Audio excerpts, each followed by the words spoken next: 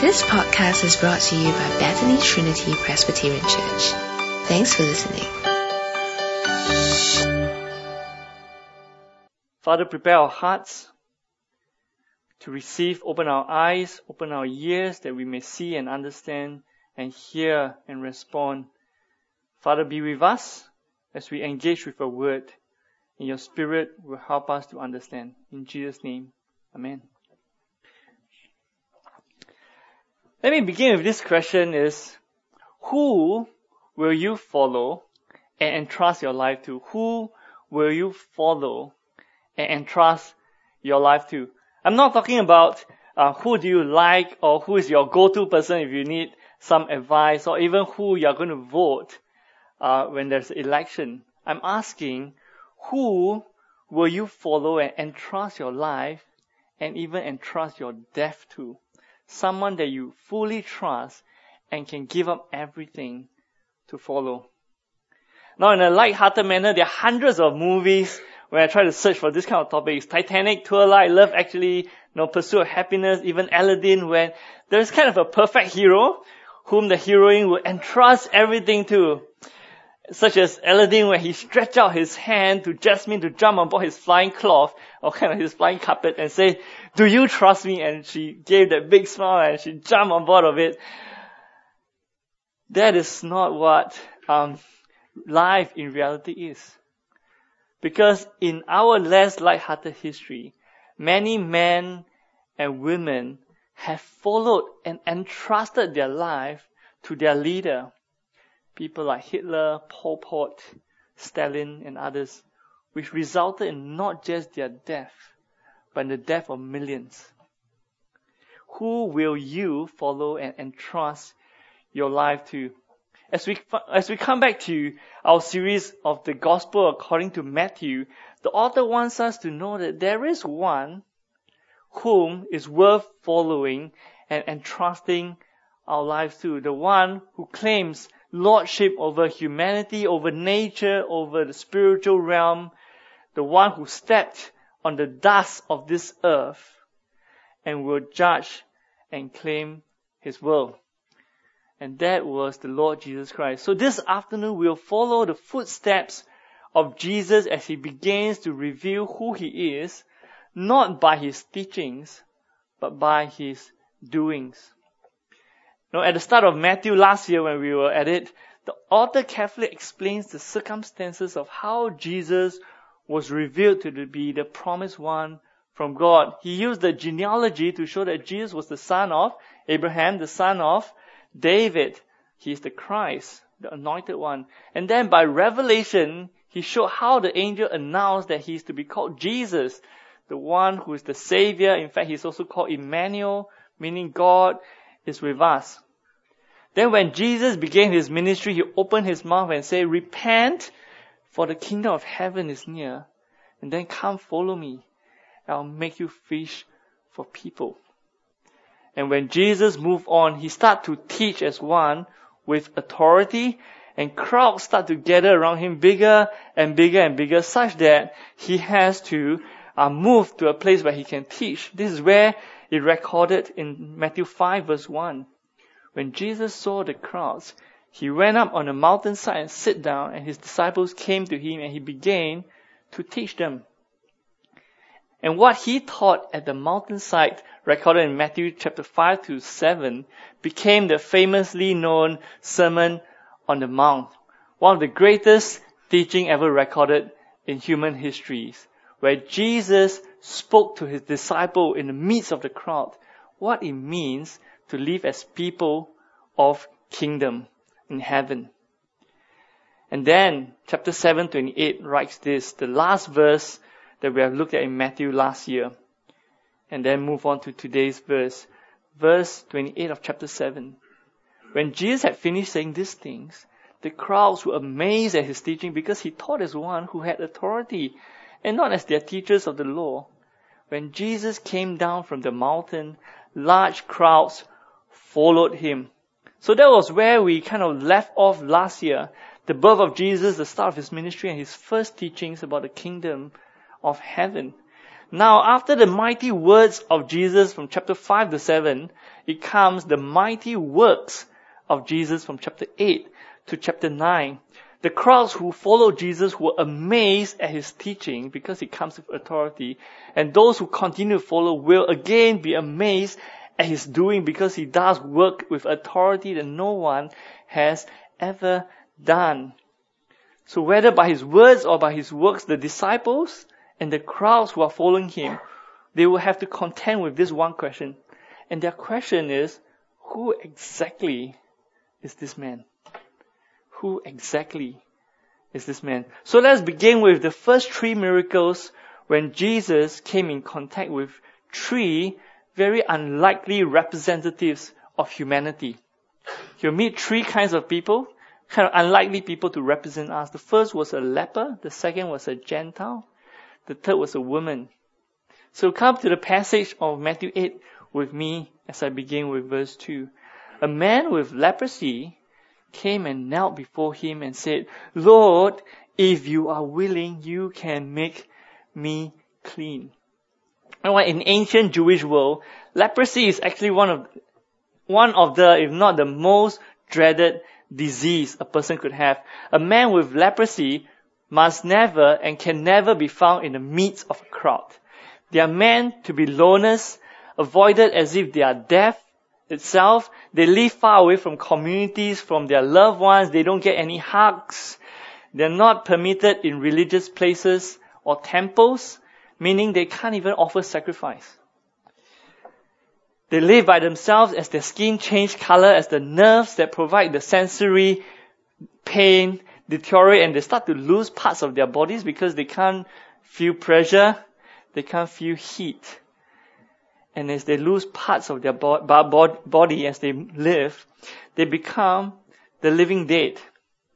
They are living, but they are as good as dead. The lepers could not even live with the least bit of dignity, because in Leviticus they say the lepers, they are meant to wear kind of tattered clothes. They are meant to cover their mouth. As they walk, they say, unclean, unclean. That's what they do. And people from a distance, in case they miss the voice, they see the body and they scramble away. No one gets near the living dead. But now Matthew records this one leper who will risk everything, including his own life or whatever life he has left.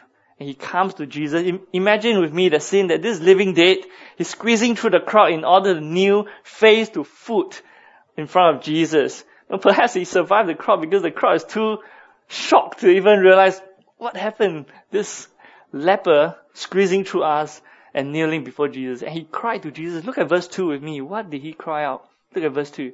He says, Lord, if you are capable, you can heal me. Is that what the leper was saying? It's not, isn't it? If you are looking at the passage, this is what the leper says. Lord, if you are willing, you can make me clean. It's not if you can, but if you are willing. And it's not just heal me, but to clean me. You know, the worst thing about leprosy is not just the disease, but what leprosy meant. Leprosy means it signifies death. It signifies uncleanness. It signifies a separation from God. And this leper, in calling Jesus Lord, he knew Jesus was one with authority, and he has no doubt that Jesus can heal him. His question is, will Jesus heal him? Of which, look at what Jesus replied, verse 3. He reached out his hand and he touched the man. I am willing, he said. Be clean. Immediately he was cleansed of his leprosy. Now Jesus did not just say the word to make the miracle happen. He kind of touched the leper before he says the word. You know, in the normal circumstances, a person who touched the leper becomes unclean. But in this case, the leper, when he touched Jesus, he become clean. It's like sewage water that touches some magical agent and become clean enough to be drank or to be drunk by us, becomes purified. So that was what is happening. It's kind of against the flow and against the current that Jesus touched the unclean, and unclean becomes clean like Jesus. And then he commands this walking dead, this untouchable, this unclean, this ex-leper. He says, you go and make the necessary sacrifice before the priest. He kind of probably forgot how to sacrifice, right? He's never done it for a long, long time. He says, go and do it because you now must be declared alive, touchable, clean, and to be included back into the community of God. You know, the touch of Jesus, the Lord of humanity, makes the unclean clean. This is who Jesus is, and that his offer for those who recognize they're unclean and they need to be clean before coming to God, those who recognize they, by their own effort, cannot enter the kingdom of heaven unless they are made clean, those who come to Jesus and cry out, if you are willing, the reply of Jesus will be, I am willing. In fact, be clean. So as I kind of just start off with this first leper who Jesus was speaking, I think we need to kind of just pause and ask ourselves, do we need to be made clean as well? So that we can come into God's presence and enter the kingdom of heaven. Will we come to Jesus to be made clean? Because if we say to him, Lord, if you are willing, he will reply, I am willing. Now Jesus continues his journey and then he enters this place called Capernaum, and then a centurion came to him asking for help. He said this to Jesus. Look at verse 7. The centurion came and he says, Lord, he said, my servant lies at home paralyzed, suffering terribly. Jesus said to him, shall I come and heal him? Now this second miracle that Jesus was about to do is focusing not on the sick. He's actually focusing on the man who comes to ask for help, the centurion. Who's a centurion? A centurion is kind of a professional soldier, a professional Roman officer. His job is to take charge of Roman soldiers. And there are just two things we need to know about centurions. The first is, a centurion is not a Jew. He's a Gentile. Okay, he's not God's people, he's a Gentile. And number two, a centurion's loyalty goes to the Emperor Caesar and no one else. Okay, catch this? The centurion is a Gentile and the centurion's allegiance, loyalty goes to the Emperor as Caesar and no one else. But notice how he begins when he comes to Jesus saying, Lord. Now this is very contradictory to what his allegiance is, because Caesar is Lord. Not a Jewish carpenter, not a greenhorn teacher. Yet this centurion speaks to Jesus at the level of superiority that will embarrass Caesar, because he comes and he says this, verse 8, Lord, I do not deserve to have you come under my roof, but just say the word and my servant will be healed. Because the centurion recognized the authority of Jesus. He dare not ask Jesus to travel to his home. He knew very well only subordinates go to their superior. It doesn't go the other way.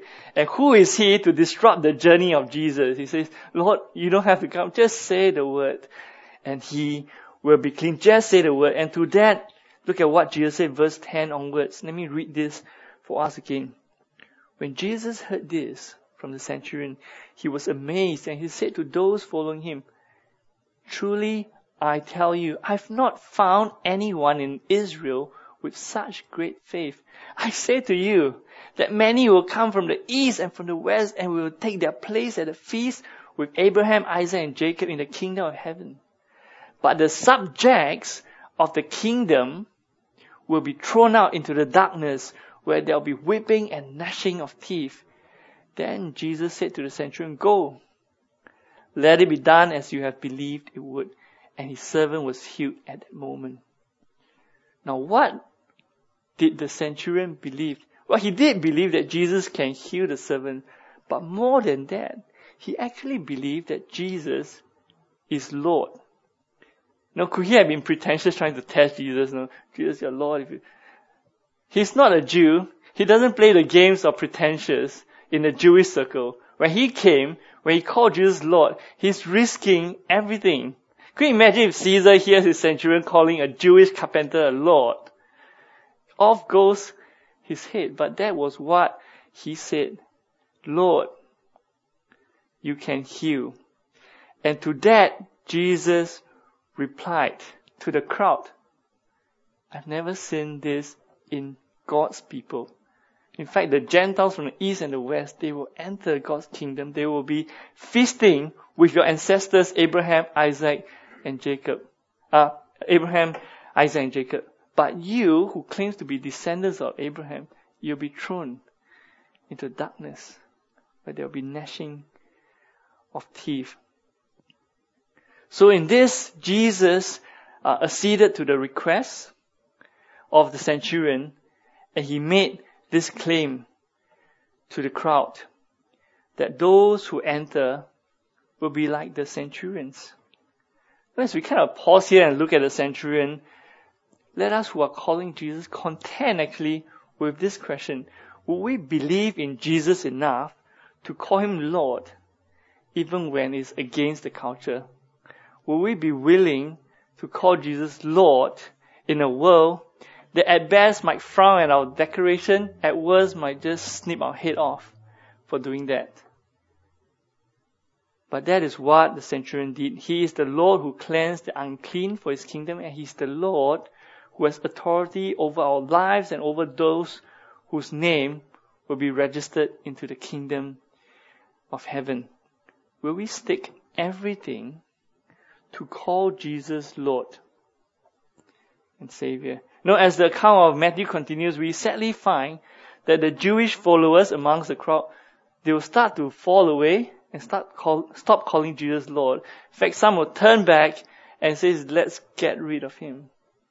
But as we read on to Matthew and the rest of the gospel, you see amazing how centurions appear. There was a centurion appear in Matthew 27 as Jesus hung on the cross because of the Jews. The centurion trembled and he said, surely this is the Son of God. As we go on to the book of Acts, while the Jews are trying to go against Christianity or the disciples of Jesus, there was another centurion of an Italian regiment by the name Cornelius. He gathers his family and his kind of Gentile people and says, let's listen to the gospel of Jesus. And after that, he says, let's get baptized and trust in Jesus as Lord. Do you see what was happening later on? But here, it was presented, will we risk everything and stake everything to follow and call Jesus Lord? You know, here lies the important difference, I think, between this whole event, that those who simply follow Jesus because of the crowd, they can easily turn against Jesus when the crowd moves. But those who are willing to go against the current and say Jesus is Lord may continue even when the crowd turns and say, get rid of him. Because when the person who is against the crowd says Jesus is Lord, he was speaking what he knew about this man and not just about what he has done to benefit them. But we must go on. The third miracle of Jesus in this triplet is the healing of Peter's mother. So look at verse 14 with me. When Jesus came into Peter's house, he saw Peter's mother-in-law lying in bed with a fever. He touched her hand and the fever left her. She got up and began to wait on him. Now again, by now we should know, and Matthew wants us to know, Jesus doesn't need to touch to heal. But there he touched this woman, the elderly, sickly woman. And not only did Jesus reveal himself to be one who can clean and who has authority to bring people in the kingdom of heaven, he reveals the love and care of God that Israel have read about. He revealed his love. No, Jesus, Peter's mother-in-law, she's kind of important to Peter. Well, my mother-in-law is important to me. But in the ancient time, a sickly elderly woman is not very important in the society. But she was important to Jesus, and he touched and healed her. And that actually sets the tone for the rest of the evening, when more and more people start coming to him, and he healed them to fulfill the words of the prophet Isaiah that was recorded. He took up our infirmities and bore our diseases. Now, these words of Isaiah came from a very important passage in the prophetic book, with a lot of prophecy, Isaiah 53, known as the Song of the Suffering Servant. Let me just read a snippet of Isaiah 53 that was being quoted by Matthew when Jesus started healing. Let me read this for us from Isaiah 53 verse 4.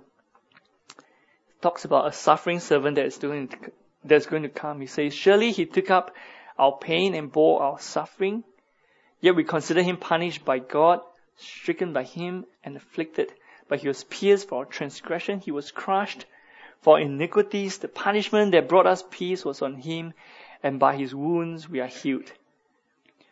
The compassion Jesus revealed to the leper, to the Gentile, to the woman, to all who come to him, comes at a cost to Jesus eventually. And these are just a glimpse. What he's been doing now is just a glimpse of the greater compassion and the greater healing that he will execute when his journey ends at the end of the gospel on the cross. For when he reaches there, he will take up all the pain and all the suffering and all the transgression, all the iniquity, all the sins, all the punishment that should be meant for all the people who have been coming to him, and then he'll put it on his own shoulders and lift it up on the cross. That is why Matthew included Isaiah 53, even as Jesus is doing the healing. It's just preparing to show us what he's ultimately here to do at the cross. And as he calls us to follow him so that he may bear our brokenness and give us his perfection, the question is this, that will you and I actually entrust ourselves to him enough to follow him, to stake everything? Will we acknowledge Jesus as the Lord of all humanity, or Lord of you, Lord of me? Because if we do, we can have confidence that he will bear our uncleanness. He'll clean our uncleanness. He will bear our pain and suffering. He will register our names into his kingdom by taking the sin and condemnation we deserve. But now, before we start to say, okay, of course I'll call Jesus Lord too soon, Jesus points out the cost of following him. And I think this is important for us to look at it, that there is a cost for calling Jesus Lord while living in a world that will refuse to recognize his lordship. So look at what Jesus says when people are considering about following him. Look at verse 18 to 22. There were these two men. One was a teacher of law. The other was kind of a disciple. The first one, the teacher of law, approached Jesus and he wanted to follow Jesus. But Jesus replied, "That's great. Finally, someone of some status." No, that wasn't what Jesus said. Jesus said in verse 20, "Foxes have dens, birds have nests, but the Son of Man has no place to lay his head." That's where it ended about this guy who wanted to follow him. It was unclear if he eventually did follow Jesus, but Jesus' point was clear. He's not heading to a comfortable palace to wear a golden crown, because his journey is heading towards the place of the skull, Golgotha, to wear the crown of thorns. And that's the journey he's taking. If you're following me, that is the way, and not to the palace. For all who want to follow him, be prepared to face the same journey. He's not interested to have people kind of following him, tagging along because of excitement or benefits. He's interested in having followers who will take his path. Meanwhile, another disciple came along asking that Jesus, his Lord, that he could bury his father first. And Jesus told him, "Follow me and let the dead bury their own dead." Now, this scene, a lot of people try to explain what it means.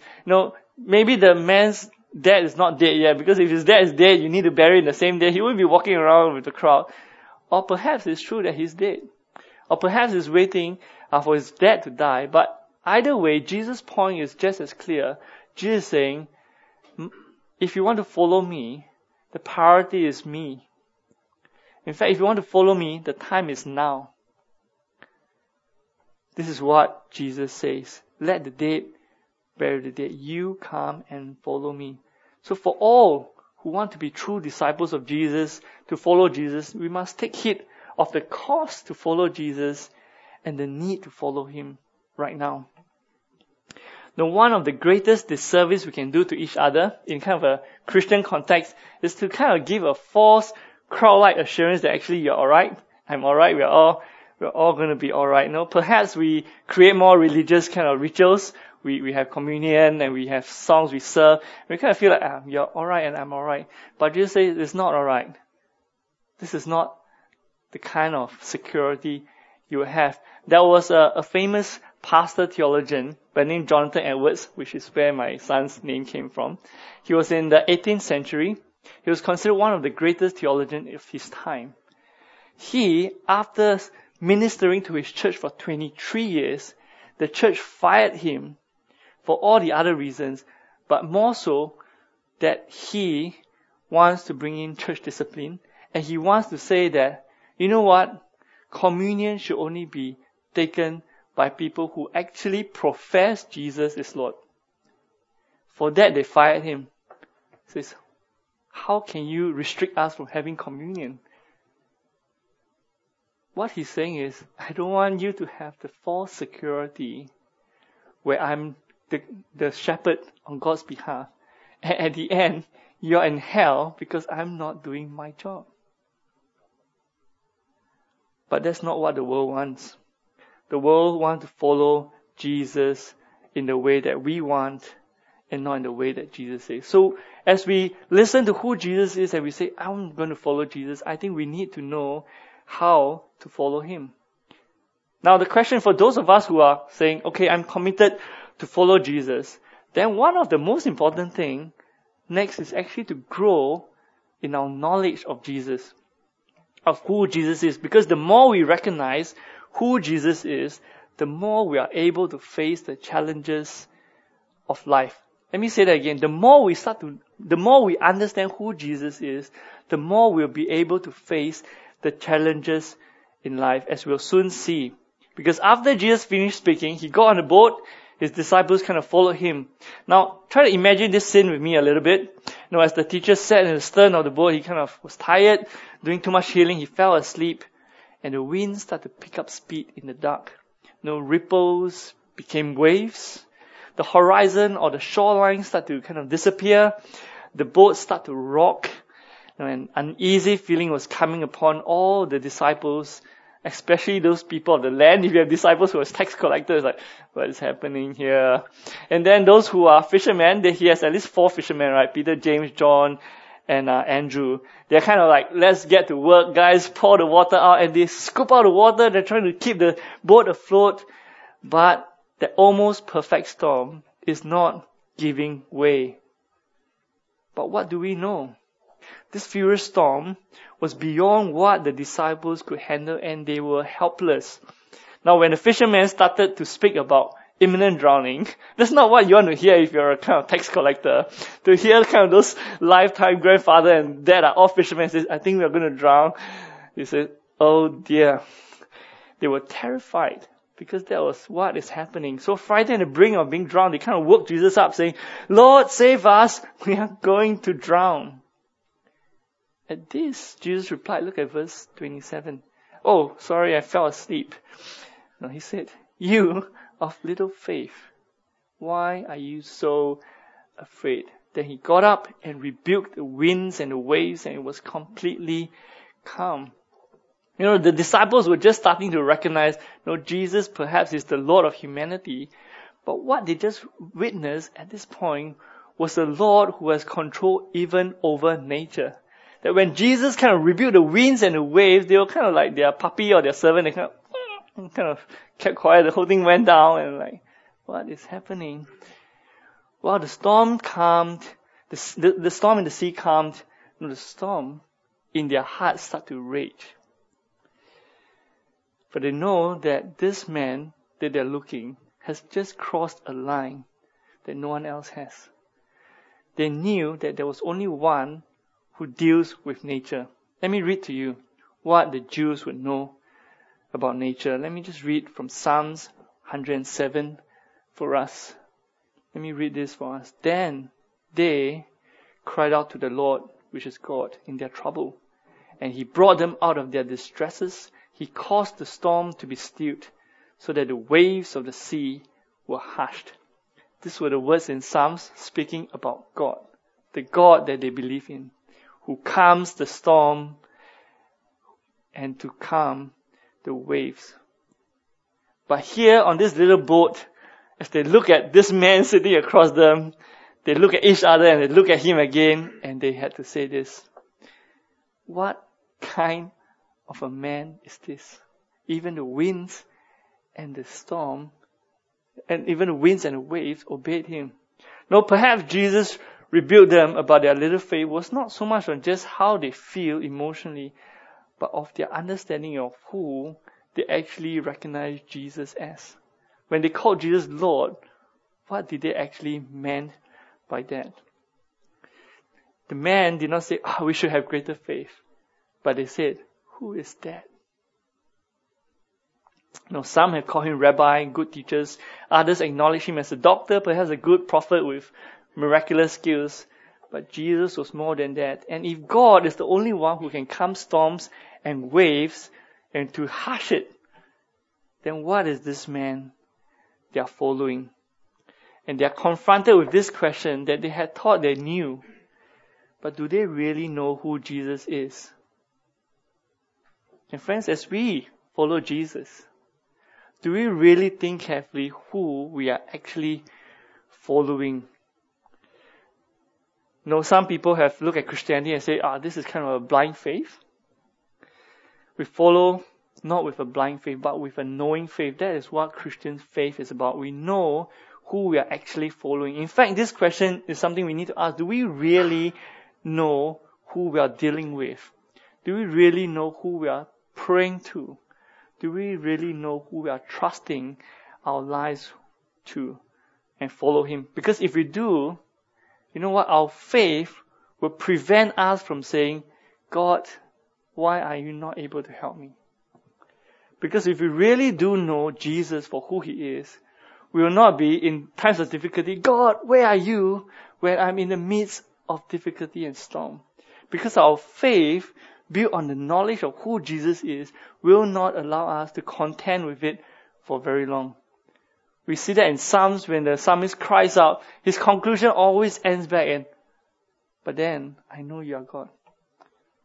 Is this the way we respond to Jesus? As we kind of pause here and reflect on this, I think it's good for us to kind of reflect on what we think we know about Jesus and how our lives are responding to what we know. And let our faith be built not on emotions, but let our faith be built on what we know of the reality of Jesus. Do we know the Lordship of Jesus? Will we count our cost and willingly follow him? No, but before we end today, there's just one more aspect of Jesus that Matthew has for us, at least in chapter 8, that will stretch our understanding further and the Lordship of Jesus greater. And if you're a Christian, it will build our faith stronger. So look at the last few verses with me from verse 28 to 34. As the disciples kind of sat uneasily in their little boat in the calm lake, the boat kind of landed on the shore of Gadarenes, and a new storm begins to approach. Look at verse 28, 29. 2 demon-possessed men coming from the tombs met him. They were so violent that no one could pass their way. What do you want with us, Son of God? They shouted. Have you come here to torture us before the appointed time? Now, while the disciples were obviously there, you realize that they are not mentioned here. They one storm is a bit too much for them. Probably they decide that they should just stick in the boat or just go out and confront this demon-possessed man. And these demon-possessed men, they were so violent that no one could get near and none could actually pass their way without being harmed. But they would rush towards Jesus as if he were actually compelled to do so. They rushed to Jesus, and then the words they spoke reveal further the kind of Lord Jesus is. Look at verse 29 with me. And they said, Jesus was the Son of God. Surely that kind of clarified the question the disciples were asking in the book. Who is this man? And the demon-possessed man came and said, this is the Son of God. Well, as they said this, what they did not say about Jesus, the disciples dare not say about Jesus, this demon-possessed man just shouted it out. But listen to the second revelation that he has about Jesus. Look at what the demon-possessed man said. Have you come here to torture us before the appointed time? No, Jesus was not only the Lord over the spiritual realm. The disciples had already seen him cast out demons. The demons recognized that Jesus is the one who sets the appointed time where he will return to judge evil. The time will come where he will start to judge evil. And their cry is, they're crying foul, Jesus, are you cutting short and coming to judge us before that time? But they knew that Jesus was the one who will reveal the world's evil and he will bring judgment on them. And also knowing Jesus as Lord of humanity, we have seen Jesus as Lord of nature, Jesus of the spiritual realm. He's the one who has control over physical, spiritual, and natural. Surely the world will kind of follow Jesus, isn't it? If this is so powerful. But does the world follow him in Jesus' time? Does the world in our time follow Jesus? The horrific answer is actually no, isn't it? Because our world, including Jesus' time, even if this is who Jesus is, they will not follow. Look at how the account unfolds. And the reason is this. The demons, they pleaded to be driven into nearby herds of pigs. Jesus allowed them. They came out, they went to the pigs. The whole herd rushed down the steep bank into the lake. They died in the water. And then our chapter ends with these two verses. Those tending the pigs, they ran off, went into the town and reported all this, including what had happened to the demon-possessed man. Then the whole town went to meet Jesus, and when they saw him, they pleaded with him to leave their region. The whole town came to meet Jesus. They don't really care whether the demon-possessed men are saint and safe and free. They don't really care whether Jesus has power or what kind of power or what kind of person he is. But they really care that their financial security were kind of disrupted. That this Jesus did not come to give wealth, they have caused them to be poor. And so they pleaded with Jesus to leave their region. But they should have learned from the once demon-possessed man that the Lord of the realms will return to judge evil. Even as they kick Jesus out, one day he will return, but not in the same way.